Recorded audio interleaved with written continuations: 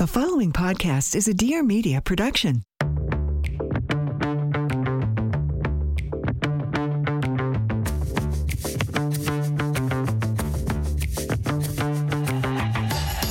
Hey, girl, hey. Welcome back to my weekly podcast, Taste of Taylor. I'm Taylor.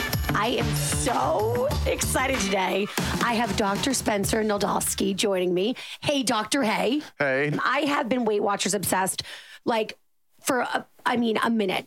And I am just so excited because Dr. Spencer, we're going to go with Dr. Spencer. That's fine. We're going to be informal here. That's fine. But you are here because you are working with WeightWatchers. Yep. You are their first ever medical director. First ever. Yes. And 2023 was a really big year for the fight against obesity. Yes. And this is a massive step in the direction of GLP-1s coming more into the Limelight, if there you will, go. as they deserve to be.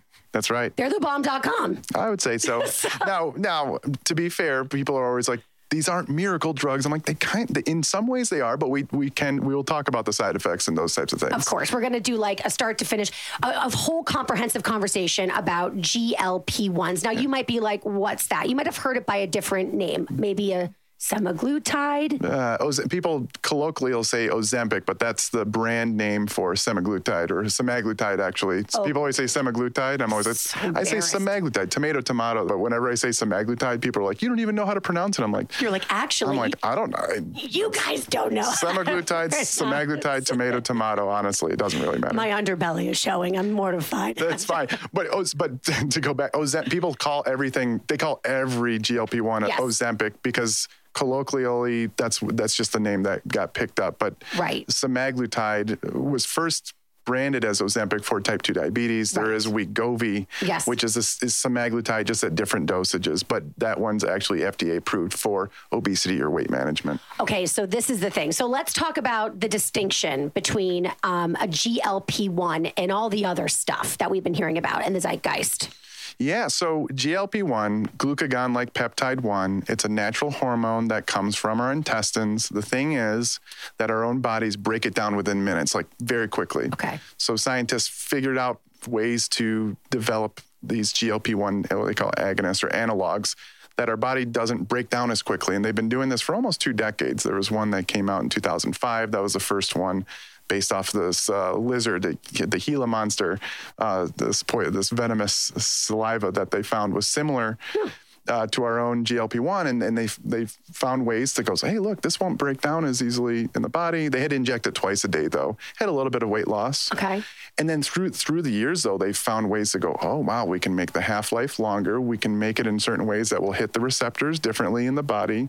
And now they figured out how to make it last a week and then also hit the receptors in ways that really affect appetite and all sorts of different things. Yeah, and we're going to talk about food noise too. I'm super obsessed with it because I have experienced a complete chemical rejiggering in my head, and it's unbelievable. I love to hear it. Weight loss is great, but I didn't expect to anticipate that the food noise is the biggest takeaway for me. So we'll get into what food noise is. I can't wait to hear that too. But first things first, I do want to talk about the introduction of GLP-1s into WeightWatchers because WeightWatchers is a trusted brand, like I said, I've been on and off it since I can remember.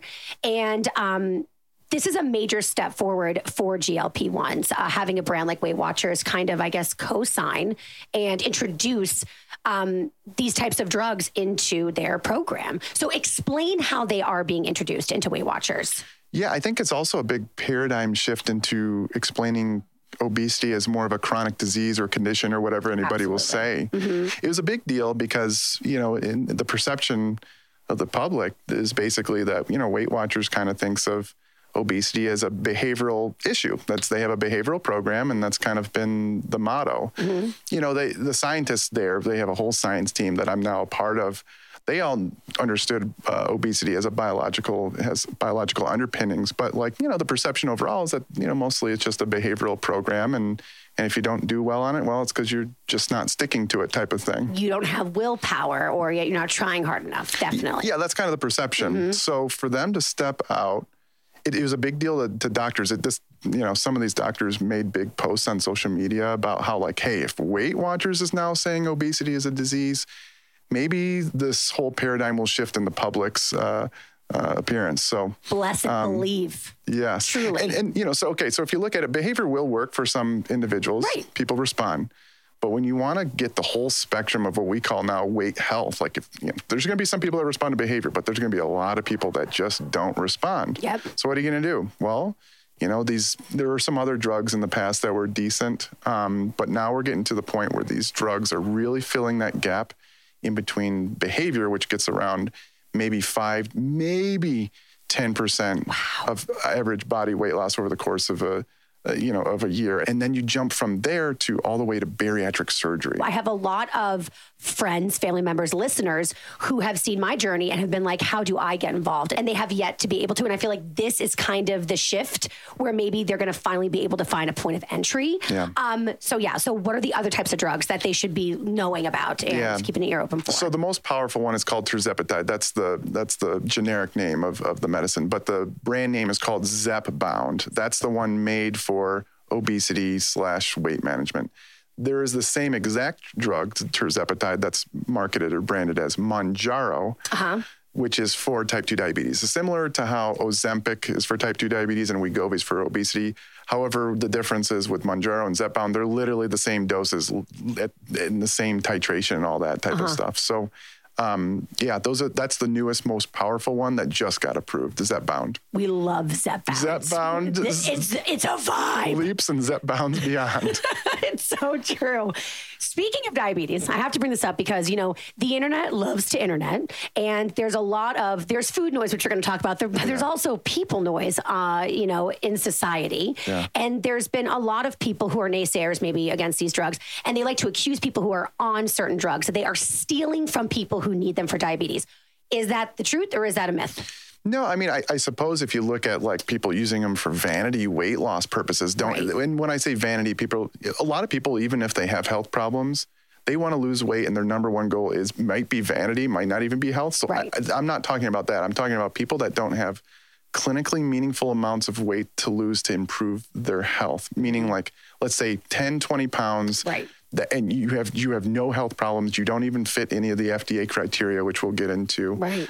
You're just doing it to maybe fit into some new clothes. You're doing it for whatever event. Right. Purely vanity, not health purposes. You don't meet the FDA criteria. I would say, if anything, those people are taking away the supply from anybody. But I will say, those with clinical indications, obesity and type 2 diabetes, and there might be some other metabolic issues in between. Those people, it's indicated for. Now, what people will say is that, but what about the ones that are FDA approved for diabetes, type 2 diabetes, and the people with obesity are using those ones? I'm like, they're the same drug. We're allowed to write things off label anyway. Right. So who am I to say that person deserves it versus this person versus that person? Right. Honestly, they have clinical indications regardless. It's the same peptide. It's the same compound. So again, I know a lot of my listeners are going, okay, I'm in, I want on. Yeah. So what are the steps that they need to take in order to see if they're even eligible to be a part of this? And by the way, it's called the Weight Watcher Clinic. Yeah, Weight Watchers Clinic. Yes. Yeah. Mm-hmm.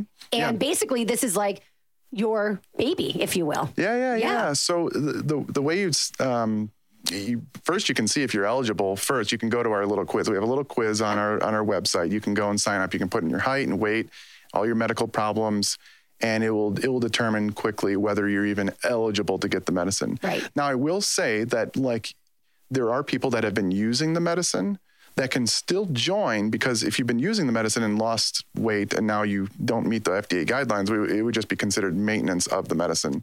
Right. Because we consider obesity as a chronic disease. It would be similar to hypertension. You don't just stop somebody's blood pressure medicine. Right. When their blood pressure gets low, it would just go right back up. So we do the same thing with medicine. So you go to the website, WeightWatchers.com, and then there's a little clinic tab there, and you can click on it and then take the little quiz, and it'll tell you whether you're eligible or not. And then you guys also have introduced telemedicine. So that way we are going to be, so essentially if you go and you're eligible, then you are set up with an actual concierge doctor, if you will. Yeah, kind of. I don't know if I'd call him concierge, but maybe, I suppose you could. It makes me feel fancy. Yeah, okay. You have a concierge doctor. Just let me feel rich for a day, Dr. Spencer. We're here sitting in these nice chairs. You're going to feel nice and rich. Oh, this house? I feel rich AF. I am thriving It is today. pretty nice. It's really nice here at the Weight Watchers house. Okay, and then from then on, they help direct you in terms of like which medications you should be on. Yeah. They help you also to see if your insurance will cover it. These are amazing things because before the Weight Watchers Clinic, this did not exist. Yeah. We were all in the wild west. Yeah. I mean, you could go to your primary care doctor. Yes. A lot of them don't feel comfortable. And then the other thing is if they do feel comfortable, what I'm seeing a lot and hearing a lot is that there's a whole barrier to getting this medicine. There's an insurance barrier. You have to jump through hoops. It's something called a prior authorization. Yes. Insurances want to like make you jump through hoops. They don't want to pay for this stuff because they're expensive. Right. So they're going to make sure that the moon is blue on this certain day. And, they have all these crazy requirements. Totally. And they're getting more stringent because they want to make sure that it's not for vanity weight loss. And I get it. Right. I get it. But like, Now we're putting barriers up for those people who really need this medicine. Need this medicine. I know my and she'll be comfortable with me saying this, but my sister, she is dying to get on these drugs. Yeah. And so she's been watching my journey because we have very similar body types. And she's like, oh my God, you're like really like thriving. I want in.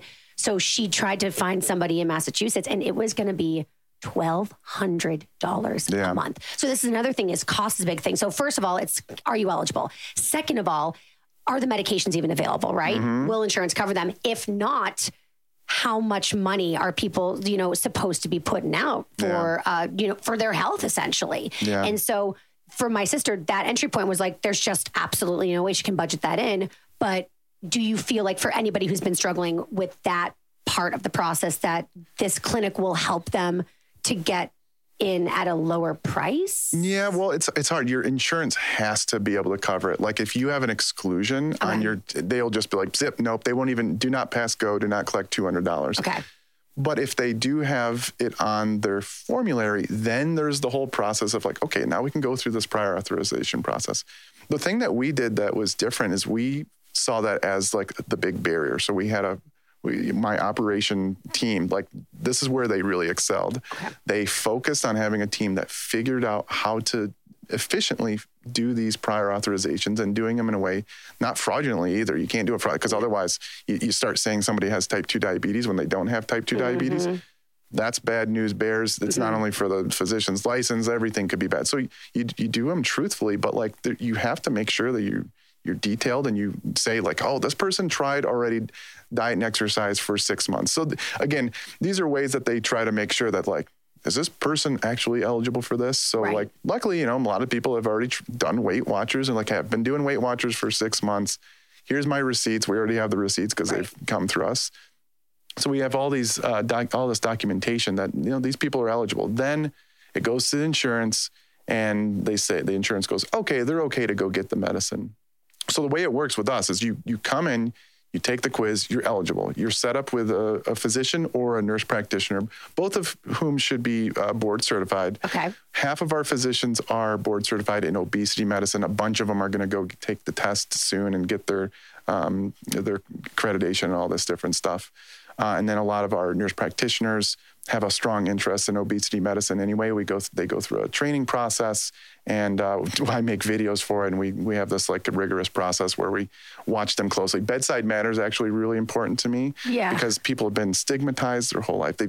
Some people have like PTSD just going to the doctor, even talking about weight. So many things have happened to me over the years. And yeah, I remember I stopped going to my PCP because I felt so weight shamed. And maybe in their defense, you can speak to this, but I think I had gained like, since my wedding, a wedding weight's not real. Yeah, that's a crazy weight. And I had maybe put on 10, 15 pounds since my wedding. That's from love. I got a divorce. So sorry. I'm my bad. My husband does not get that. My bad.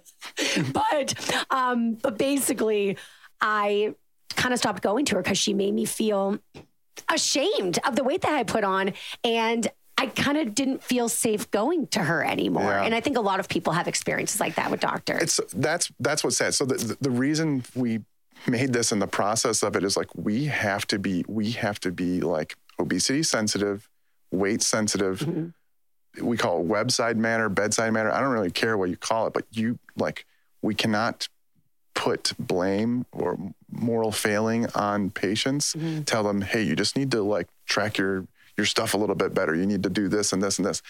Everybody that comes, they've been doing this for years.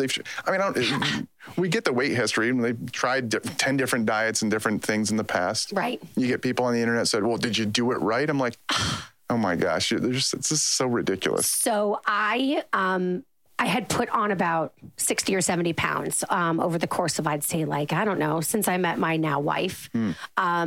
True love. That is love weight. Now that is love weight. Also, she's a football fan, so it's also a lot of chicken wings.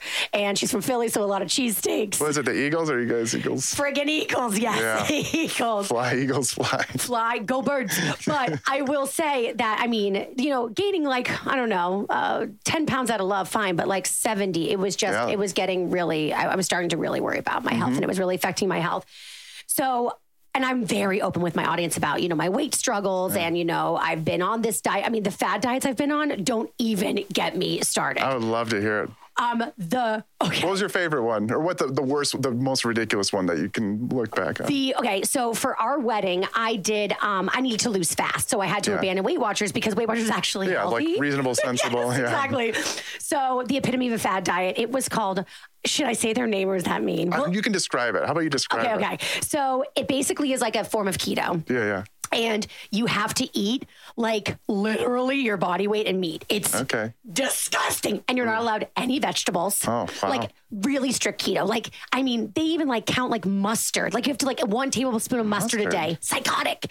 And weird. You're drowning yourself in water, waterboarding yourself. Yeah. And then the amount, I remember saying to Tay, if I have to eat 1 more ounce of meat, I'm gonna die. This is it. I can't do it. So that was a weird diet because I've never eaten so much but then also lost so much weight. Yeah. And I remember I went in and I wasn't losing fast and they said, you have to eat more. I was like, I can't have more piece of turkey bacon. This is it. So that was crazy. Effective. And then the second I went off, give me a break. I gained all the weight I lost and then another 20 pounds. Yeah. Surprise, surprise. Surprise, surprise. And then, oh my God, I went on, this is so insane, in probably early college. Fasting's the whole shebang. But there was this thing called the grapefruit diet that I wanted. That's my favorite one. I love talking about that one because it's just insane. It's insane. Wait, refresh my memory. I think I buried the memory from trauma. I don't even know, but the fact it's just focusing on grapefruits. I think it's all you can eat is grapefruit, if memory serves right. And then the grape, strawberry, watermelon diet. Oh. So basically, that's all you can eat, breakfast, lunch, and dinner. And you start off with an entire watermelon, and then you slowly go down in portion size. Or maybe it's you start with a quarter, and then you build to 1 whole watermelon. Psychotic. Amazing. So that's the thing is people, so I remember when I was going to go on these drugs, people, or even inquiring about them, I had somebody on my Facebook page, actually, for my daily radio show, say, why doesn't she just shut her mouth, close that big time out talking, and also from eating, and she should eat less and move more. Yeah. It's so simple. And I went on the air, and Dr. Spencer, I cried because I was first of all, this is so personal to me. I'm being so honest and vulnerable to then get dragged and not be supported. And then also, I think I was upset because this is how society views people who have weight struggles. And it's so unfair. Yep. What a privilege to be able to eat healthy and exercise and lose weight. Because that's not how it works for What about the privilege of people that don't do any of those things and they still stay thin? Don't even get me started. That's what I love to point out about the genetics. I'm there are people that don't give a damn. Yeah. And they're walking around and they stay thin despite not caring. Yeah. And so are they have a lot of willpower? No, they don't. It's biological. Usually, not to call you out, honey, but my wife is one of those people. And again, why I gained so much weight. I couldn't eat like her, but I did because I was trying to be cool. Yeah, that's love. Exactly. But yeah, I'm loving the conversation that's happening around obesity and weight management and weight struggles. And it's about damn time So thank you for doing that for the rest of us. I mean, you know, when you start, this happened in medical school. I didn't, in college, I kind of thought of it as like a discipline issue. I kind of thought the same thing. Right. And so I think innately most people kind of think that that's how pervasive the stigma is. Mm-hmm. People just, in bias, you look at someone that has excess weight and you're like, I guess they don't really care. They're lazy. They're lazy. They're gluttonous. They're not really trying. Why don't they just eat less? And when you start thinking of it more of as like a biological thing, like, why don't you just breathe less? Literally. Why don't you just like not be so tired? Why don't you stay away from that? You know, you got an itch or something. Why don't you just not scratch that? Like biological. Exactly. And also I saw, first of all, Dr. Spencer has the greatest Instagram account. Go follow him. It's at Dr. Spencer. It's Dr. Nadolsky on DrNadolsky on Instagram. You can just type in Dr. Spencer. I think you just start typing Dr. Spencer. It'll probably pop up. It does. So, but it's so informative, but it's funny. And also, like, you let it rip, which I totally respect. I love it. WeightWatchers probably is always like their PR people. Like, oh gosh, what is he going to do next? I've actually toned it down since I've become somewhat corporate. Although, like, the reason I made it was because a lot of the things I want to talk to patients about, you can't because of the shame. I don't want to make them feel shamed one-on-one. And so like you can actually do some poking fun of fad diets and these types of things. Mm-hmm. And you really want to target the fad diet. You don't want to target and make people feel dumb for doing the fad diets. Yes. It's the diet's fault. Yes. It's the diet's fault. And it's our environment's fault. And I also like to kind of make fun of other, these charlatans that will basically try to dupe other people into weird supplements and detoxes and those types of things. Totally. That's the other thing too. It's like, that's socially acceptable, but GLP-1s are like this massive problem. It's so ass backwards. Yeah, it is. So that was this big thing with the WeightWatchers clinic. So you get it, you get the quiz, you're eligible to take it. You get evaluated from one of our clinicians. It can be done synchronously via video, or it can be done asynchronously. Some states allow you just to text back and forth. And some people prefer that because of scheduling. Right. But people are like, how can you do that effectively? We get a very stringent, we get a long weight history, and we can know a lot about them. And we make sure it's the same person. We have their IDs. We make them, verify their weight on a scale and all these different things. I did the whole thing. You did the whole thing. Yep. And then if they deem you eligible for one of these medicines, there are some other non-GLP-1 medicines, but the GLP-1 medicines are so powerful. Everybody wants them. And of course. And they're just the most clinically effective. And then when you go through the PA process, so that's why we developed it. And then you are monitored also because they do have side effects. Yes, let's talk about the side effects. Yeah, side effects. Most common side effect from these medicines, nausea by far. I don't know if you experience. Absolutely, okay. I even got prescribed. I don't know if I'm allowed to say this, but through us. Not through you. Not through you. What was it? Oh, Zofran. Oh, no, you're allowed to say that. Okay. You can say Zofran. When I first started this. Yeah, that's okay. Okay, so I was prescribed Zofran, and I needed it. I mean, and I was told, don't take it unless you're like literally running to the bathroom to throw up. Very reasonable. And there were times where I was running to the bathroom. So nausea is to be expected, but it's really not as bad. I think people get really scared of the nausea. Yeah. It's not amazing, but it's not like it wouldn't prevent me from going on a GLP-1. I'll tell you that much. It's the most common side effect. Mm-hmm. Expect there to be some mild to moderate nausea at some point during your journey because you start the medicine, you're new to the medicine. Some people don't feel it, and some people do get a more moderate to severe. It's relatively rare, right? But it does happen from time to time, and then you may need something like a Zofran, an anti-nausea medicine. Right. What we do is we have a whole nutritional guideline of how to hopefully. We have dietitians, by the way, amazing dietitians. A bunch of them are taking the medicines themselves and going through their own journey. Mm. So they have figured out how nutrition can affect side effects. So our dietitians really help minimize side effects going through the journey. I think this is where I may have misstepped in the past, like in the very beginning of me starting this. Yeah, what did you eat? What did you eat? Listen, I'm a bad girl. No, you're not. See, it's not bad. You feel like it's moral. Like, right. I can eat whatever you're about to say. I think I don't know what you're about to say, and I'm not bad. I don't think anyway. So I'm like, I have learned from WeightWatchers over the years that like it's proteins, it's veggies, it's fruits, and that's like the good. That's what you're on when you're being good, right? Yeah. And it does make you feel good, and it tastes delicious. Like, trust me, I've been in modes with WeightWatchers where I'm like, this is a lifestyle, and I'm like in it. And then I'm like, cake, McDonald's. Yeah. this was the first time I was ever able to lose weight while like, and again, it's about portion. That's the difference. But like, yeah, your girl likes pizza. Yeah, what kind of pizza was it? I mean, I'm like New Jersey, New York. Like we have the best freaking pizza in the world. She likes McDonald's. Number 7 is my jam. 2 cheeseburgers, but I would only eat like half of one. Yeah, okay. And then, the French fries. I'm like a bottomless pit for French fries. French I don't fries know are what's up pretty. with that. My aunt, when I was younger, I used to love French fries so much. You're going to turn into a French fry. I love them. What else? Lots of turkey sandwiches. Okay. I like foods I've never allowed. Foods I've deemed bad. Bread, pasta, things like that. Cheese. I've let myself indulge in because I eat such a small portion. Like I'll have toast for breakfast every single day. Oh, and another thing that's crazy. OJ has been the sugar bomb enemy for a long time. But I found with this that when I feel a little bit nauseous, actually orange juice kind of like helps bring back my blood sugar, I think. Yeah, whatever it is, it's helping you feel better. It makes me feel, it's like if you're hungover and you drink a Gatorade, it's like, that's what OJ does for me on like days where I might feel a little bit queasy. And so like my whole morning routine has changed. I'll start with like whole milk like a tea latte, and then orange juice, and then a piece of toast, a small piece of toast with like butter and salt. And that sustains me for a long time. And then I'm not like, the other thing that we need to talk about too is food noise. Yeah. So I was somebody, like I had a roommate, she was my best friend in college. We're still friends to this day. And she was just flabbergasted at the way I'd wake up and be like, what are we doing for dinner? Because I need to know to allocate my like food bank or food, like calorie counting. What are we going to do for dinner? So I can like then work backwards to figure out what I can eat or therefore not eat during the rest of the day.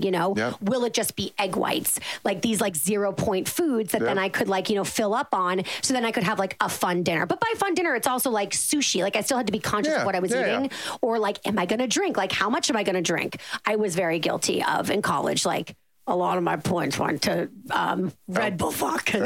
Alcohol, yum. I'm not proud of that. But uppers and downers. What a horrible combination, really. Classic. That's all right. Classic college. But I've since I can remember, Dr. Spencer, I've been obsessed with food. And like, it's all I think about all day long. And whether I'm being good and eating well or being bad and like binging or, letting it rip or whatever the terminology is, I've never in my life not been thinking about food until GLP-1s. Isn't that interesting? It's this new concept. I've talked about it with our dietitian, Summer, a dietitian who's here with us. Awesome. You should follow her on social media as well. But we did some podcasts when these GLP-1s started becoming big, and we started the program. And every patient kind of says the same thing. They didn't even realize they had it. I didn't. Until I thought everybody did. Yeah, they just assume. So like what people say is like, I now feel like what it must feel like to be in someone that never struggled with their weight. Yeah. And so this food noise, we have different definitions. We kind of came up with this intrusive, like constant thoughts about food that disrupt your attempts at a healthy lifestyle. Basically make lifestyle and diet, all this stuff, very difficult to do. Because if you're just thinking about food all the time, even if it's just like you said, you're having these thoughts even when you're eating like super healthy foods versus, even when you'd go on, binges and eat the other stuff that you maybe were craving. So what people are trying to go like, isn't it just hunger? It's like, no, true hunger, you feel it in your stomach. This is another like, I want you to describe it, because don't listen. I know I get some of it sometimes, but it doesn't affect me as much as it would affect other people. It's obsessive. And like you said, I never realized how bad it was. Like I feel like I was in a prison of my own brain. Yeah. And now I have been set free. Like I have been torturing myself. I cannot believe how long I have been spending in this like self-torture. Yes. And like you said, it's not my fault. I feel free, and I've never felt that before. And I also don't feel guilty, which is like something I really deal with. And we can talk to my therapist about that too. But like, it's also a part of this food noise. And I feel like now I can function as a full human being. Like I am swearing to you, my business has been thriving ever since I've been on GLP-1s, because I have space in my brain, in my like emotional energy to like take on other things. I was so distracted and I didn't even know it. The amount of time, Dr. Spencer, I've wasted, it's like I want that time back. It's liberating. It's liberating.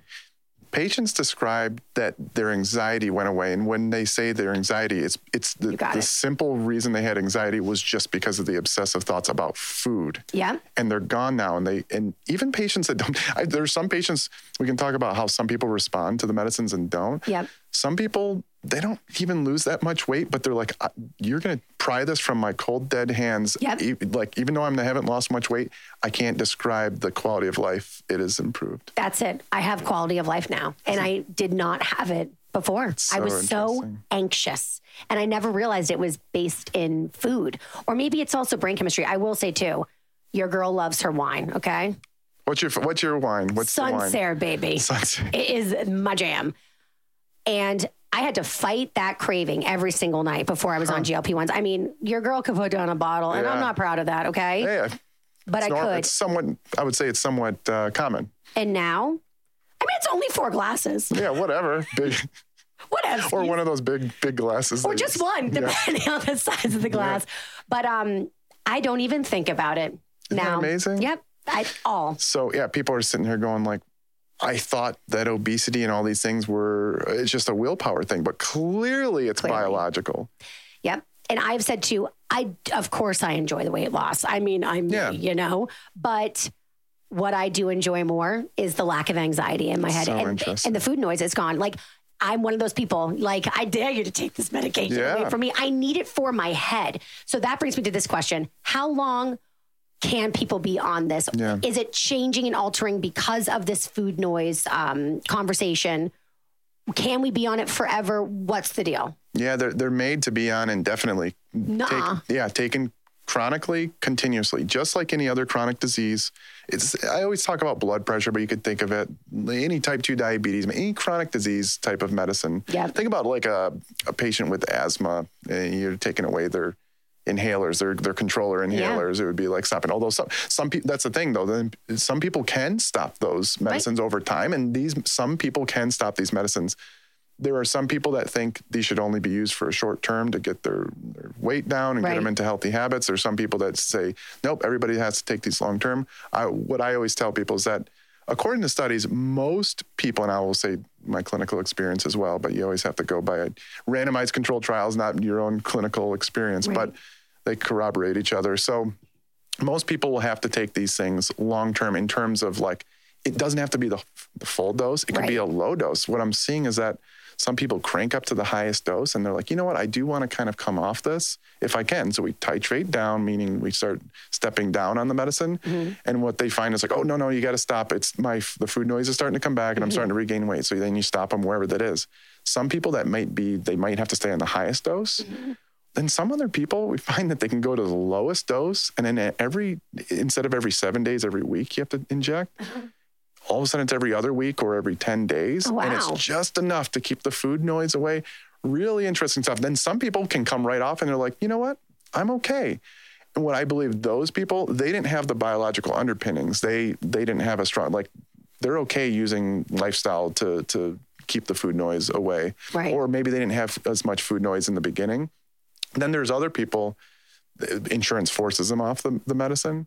You know, the insurance goes, we're not covering this $1,000 medicine per month anymore. Right. And then in those patients, we have been trying what we call like non-GLP-1 weight management type of medicine. So bupropion, which people know is for antidepressant or smoking cessation. Wow. And you combine that with something called naltrexone, which is for alcohol cessation. And together they have these, they hit some receptors in the brain that help with food, satiety, and the reward center, that kind of the craving type of stuff that you're describing.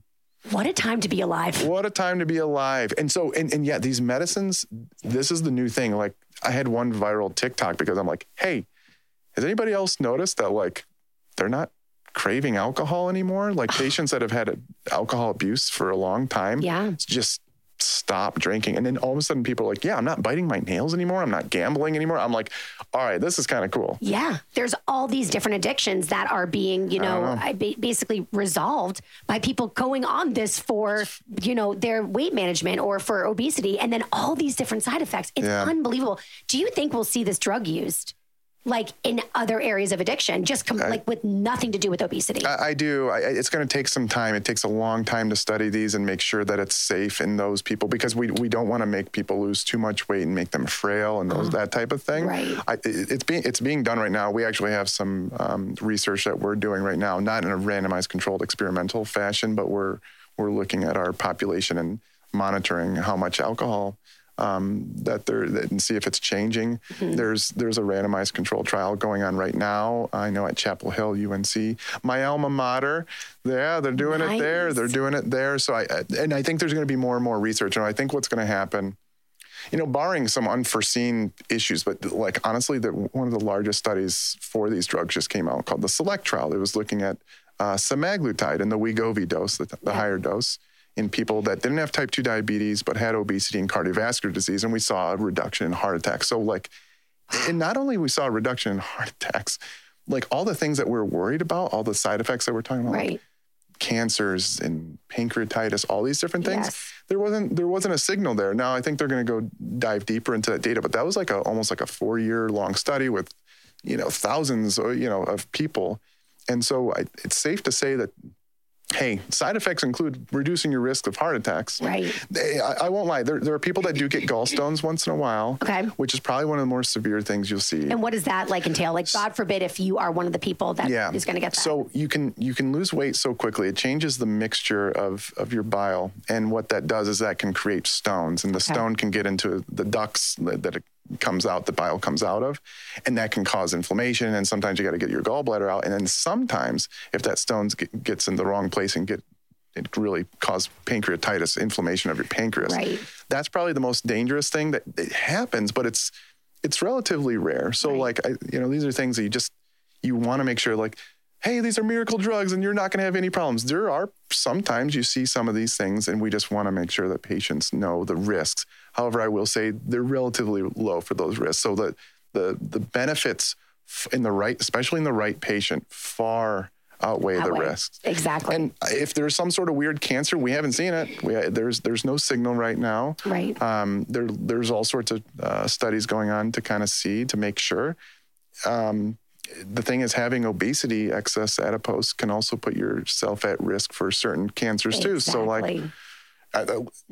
we're not seeing anything bad so far, but again, cross our fingers and make sure. A big question I get from people is, even though maybe their craving for alcohol does, subside, people still want to be able to drink socially. Yeah. So they're like, what's the deal with drinking on these medications? Yeah. You can slow down your gastric emptying. So it's possible you have to watch what don't drink too much. It may change your tolerance. Right. And I'll be interested to hear what you say. Patients still enjoy the foods that they've enjoyed before. Yes. They just don't have to have them. Amen. Perfectly said. Sure. One of my best friends from childhood went on this. I was the inspiration for him. And he said, he was such a foodie. So he was like, am I going to hate food? I was like, no, you don't hate food. You go to, it's actually better, because before I would feel so guilty about ordering cacio e pepe. And now I will. I love cacio e pepe. But now I'll go and I'll have a little bit of bread and I'll have the cacio e pepe, and I'll even order dessert. But I am self-monitoring, because I'm like, well, I want that dessert and I'm going to fill up on the cacio e pepe. So I have to I have to stop myself and listen to my body when I am full. And it is a lot sooner than I used to clean plate club big time. And now it's like a fourth, a third, a half, whatever. I'm I'm the doggy bag queen. And I love leftovers now. It's actually very cost effective at restaurants and eating out. But I definitely I still love food. If anything, I love it more because now there's not this anxiety and guilt around it. Yeah, it's not on a pedestal anymore. Exactly. It's really interesting. That's the other thing too. It's I used to feel like every meal was the Last Supper. I was on freaking death row. And now I'm like, you will eat again. It gives you agency. It puts choice back. That's what people say. Obesity is just a choice. It's it's a choice. What are you talking about? I'm not choosing to have this obesity. What are you talking? It doesn't even make any sense. Now with these medicines, it's now I can eat what I know I should eat, but I just didn't have control over before. Yeah, it's really unbelievable. I know we were talking about food, and obviously I love to eat. I know you love to eat too.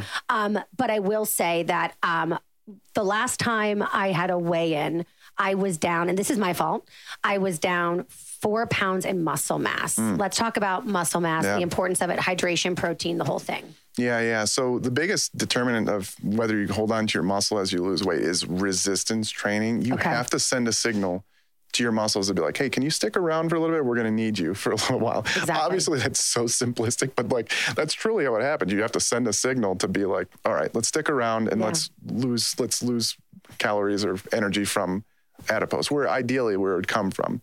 So when you look at these studies, you should see around this 25% or so of the weight at the most should be around, which should be lean mass, what we call lean mass. And that can be muscle, some of it bone, obviously a little bit. There was a signal with semaglutide in a subset of that step 1 trial, the semaglutide Wegovy trial. It looked like it was more in the high 30s. It was kind of interesting. So it's like, do these things cause lean mass, like muscle loss? And I don't think so. I mean, I think there's some other studies going on. Tirzepatide specifically, though, doesn't have that signal when you look at their subsets of the study. So I don't know what's going on with the semaglutide. But either way, even when you lose a lot of weight, regardless, whether it's bariatric surgery, whether it's diet alone, a good percentage can be muscle and lean mass. So the way to minimize or mitigate it, resistance training has to be number one. And it doesn't have to be a ton, 1 to 2 days a week. Okay, and what is resistance training? Okay, so resistance training. Bad. No, it's okay. It's all right. Because when I did work out, it was always like cardio driven because I was so obsessed with weight loss. So that's what most people think. And honestly, cardio aerobic training is very good for you regardless. Okay.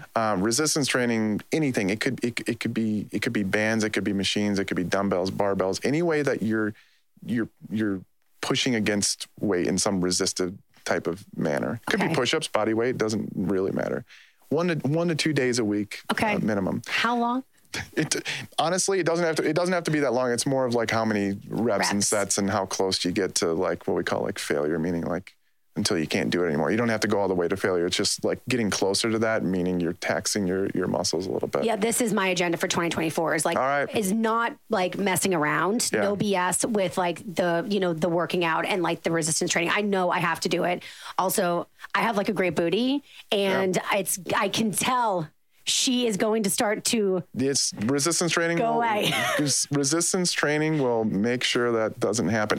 So that's what people are like, Ozempic, butt, and those things. And that's what happens when you lose weight regardless. So like resistance training is key. It's the most powerful thing. There are going to be drugs coming down the line that like probably build muscle. You don't have to do anything, but like I who knows what the safety profile on those are right now. They're in phase 2 trials. Who knows? So for right now, resistance training. Now the next thing is protein. A lot of people focus only on protein, but honestly, you really need that signal to make the protein effective. Protein can have a little bit of effect by itself. But so with this, my big thing is like, look, I have a podcast, everything called Docs Who Lift. Like I'm all about lifting weights.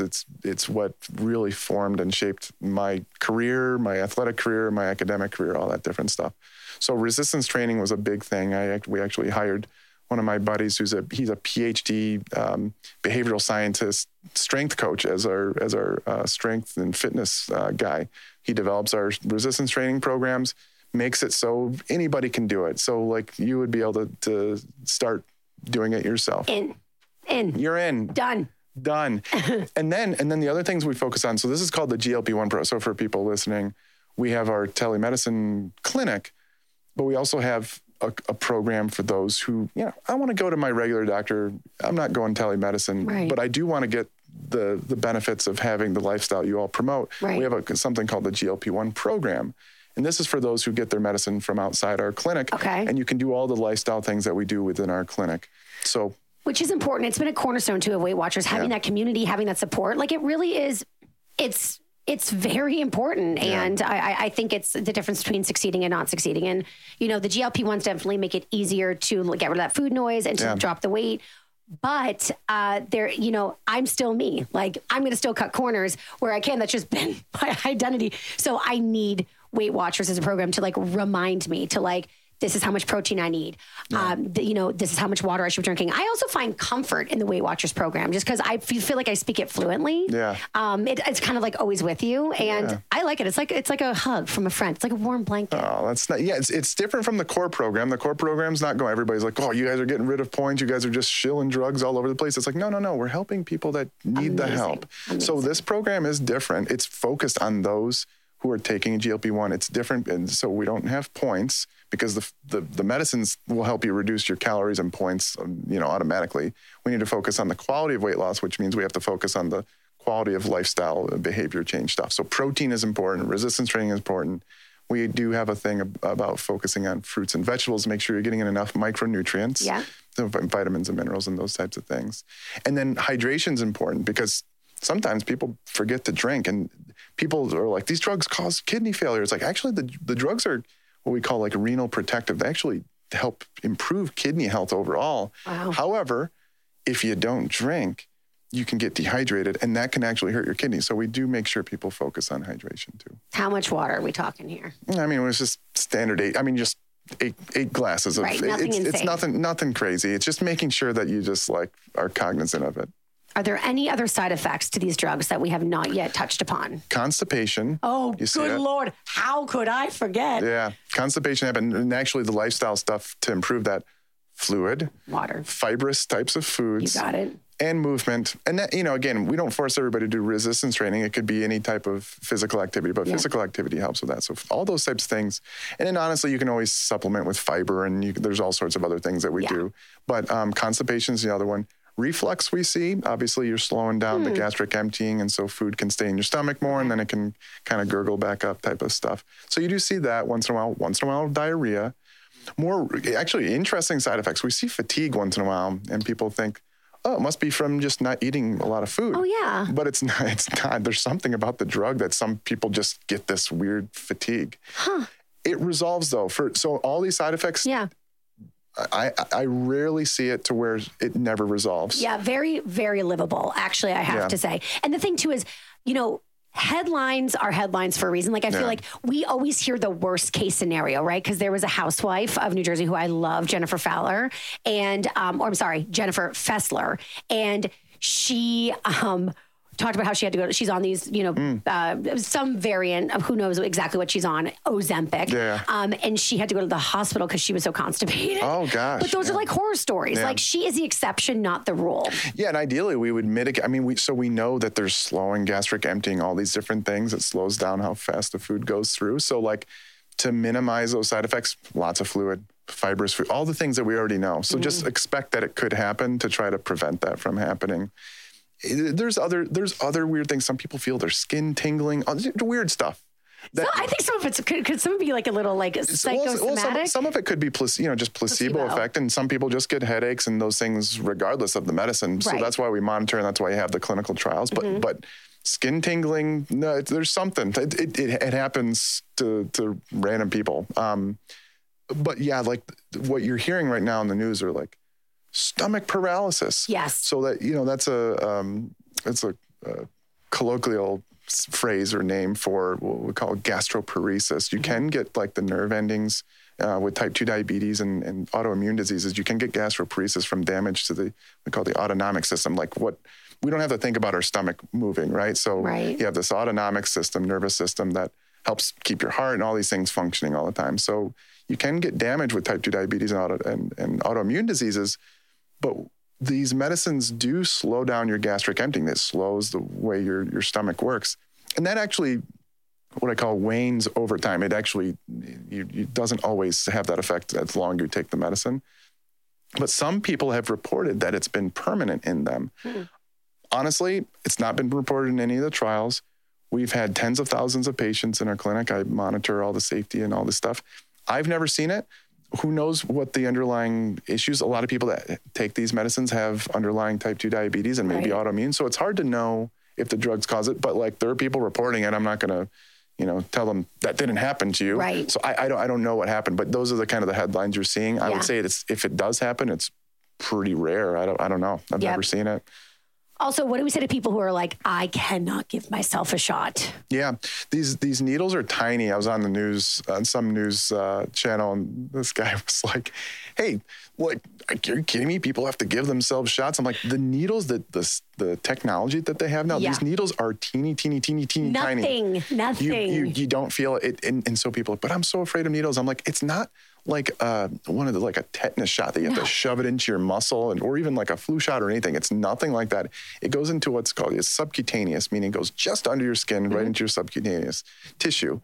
And the needles are so small, like you have to feel it to believe it. Like you don't feel it. Yeah, half the time. So sometimes I do it, and sometimes my wife will do it for me, and she's better administer than I am. But I can't even feel it half the time that she does it. It's amazing. So there are pills that are going to be coming out. So there's Ribelsis. Now that one's only approved for type 2 diabetes at the moment. Okay. But it is semaglutide. It's oral semaglutide, and they have to put it in higher doses, and they have to prepare it in a certain way, because otherwise, the reason we can't just swallow these things all the time or drink the peptides is because our stomach acid in our stomach will eat it all up and degrade it. Right. So they found a way to put it in a pill that helps get it into our system. The thing is, that one's only approved for type 2 diabetes, and it's at a dose that will have very mild to moderate weight loss effects. They just studied it in a very, very high dose that has similar effects to Wegovy, the higher dose of semaglutide injectable, so that maybe that will be approved in the next year or so. Mm-hmm. That's a daily pill. You have to take it with barely any water in the morning, no food for 30 minutes, and in order for it to absorb in your system. But that's not out yet. Then they found ways to not make it the peptide that gets degraded quickly in our stomach. And those are in what we call like phase 2 trials. Those aren't going to be out for, a few years, but there are very promising oral versions. Now, everybody's like, why wouldn't they just take an oral? I don't know about you, but my patients are like, no, I'd rather just take it once weekly, set it, forget it. Same. Yeah. Same. I was really freaked out about the shot. I do not mind it whatsoever. At least there'll be an option, but I honestly, I don't think there'll be a high adoption of those. What percentage of the population do you think is going to be on these drugs? Let's say even, I don't know, a year, 5 years? I think it's insurance, shortages, all these types of things. It's going to be low, maybe a few percent. But I do think, like, when we start talking about 5, 10, 15 years, God forbid, some signal comes out going, oh, wow, there's something wrong with these. I haven't seen it in the trials. They're very careful now. There were drugs in the past. They didn't do these safety trials. I just don't think it's going to happen. I would bet the farm on it. But I think it's going to be something like taking a multivitamin, an aspirin, a statin. I think we're going to start seeing the paradigm shifting into obesity as a disease, more biological.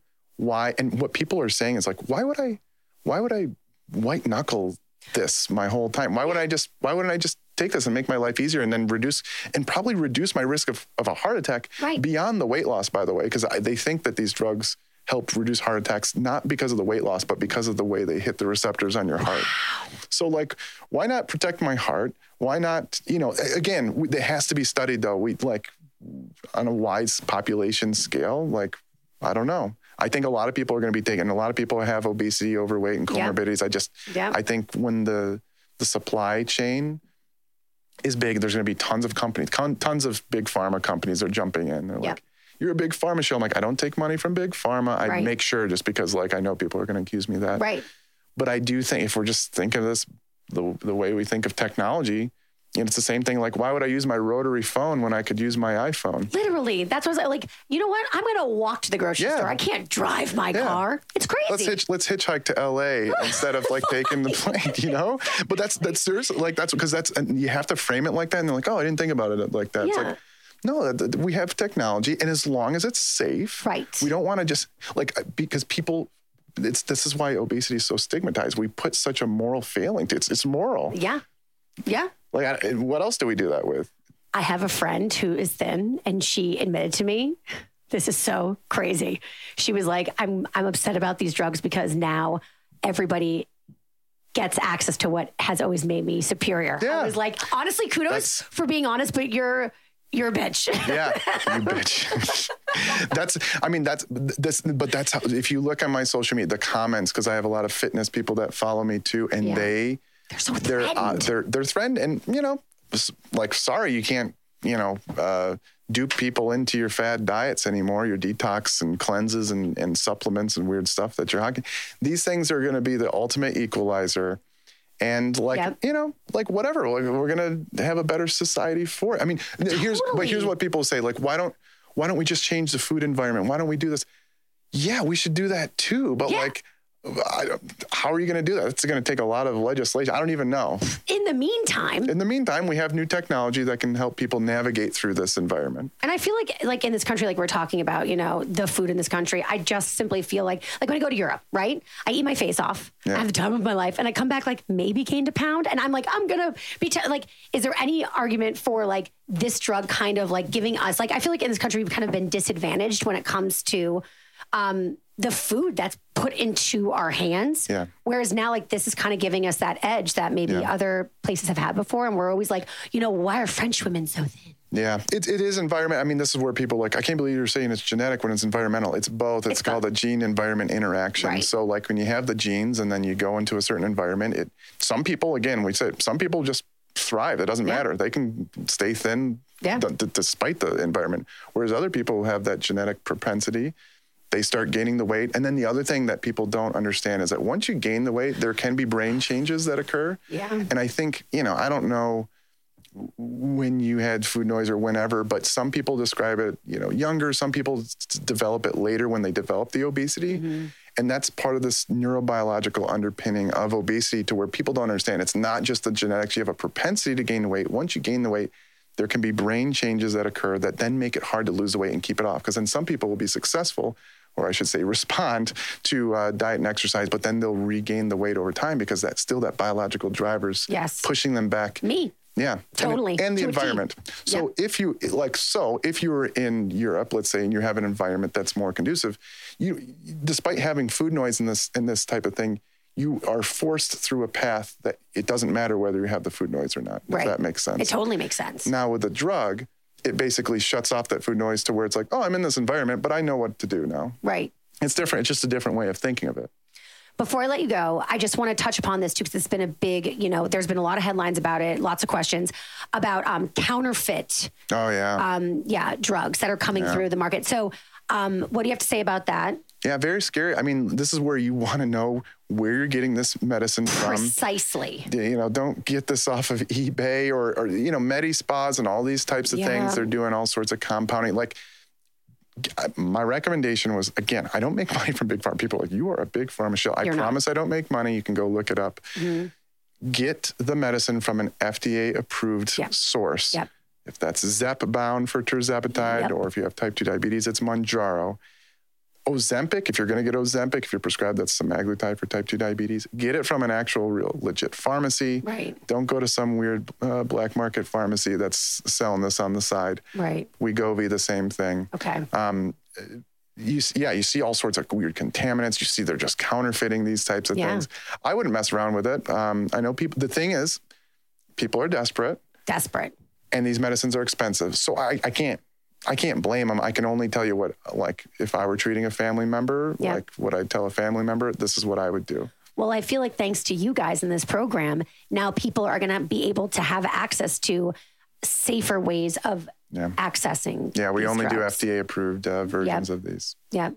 Thank you so much, Dr. Spencer. Anytime. I'd love to be on anytime. I could cry. Like, I feel like this is, it's done so much for my life already, and I'm just like halfway through my journey, and people like you and WeightWatchers, like I'm like getting emotional. It's like, I think it's saving my life. It's saving my sanity. It's, it's giving me a chance to like fully experience like my life. Is that so dramatic? That's how I feel. That's what my patients say all the time. It's really good. It's great to hear though. It's liberating. I love to hear it because it makes my job better, but it's like, I'm just facilitating. You guys, that is it for us. Dr. Spencer, tell them again where they can follow you on social media. Instagram, Dr. Nadolsky, DrNadolsky. On Twitter, X, or whatever you're calling it now. Same thing, Dr. Nadolsky. On TikTok, I am Dr. Spencer. Mm-hmm. What's the podcast called, guys? So mine is Docs Who Lift, but there's Beyond the Scale that I do with WeightWatchers as well.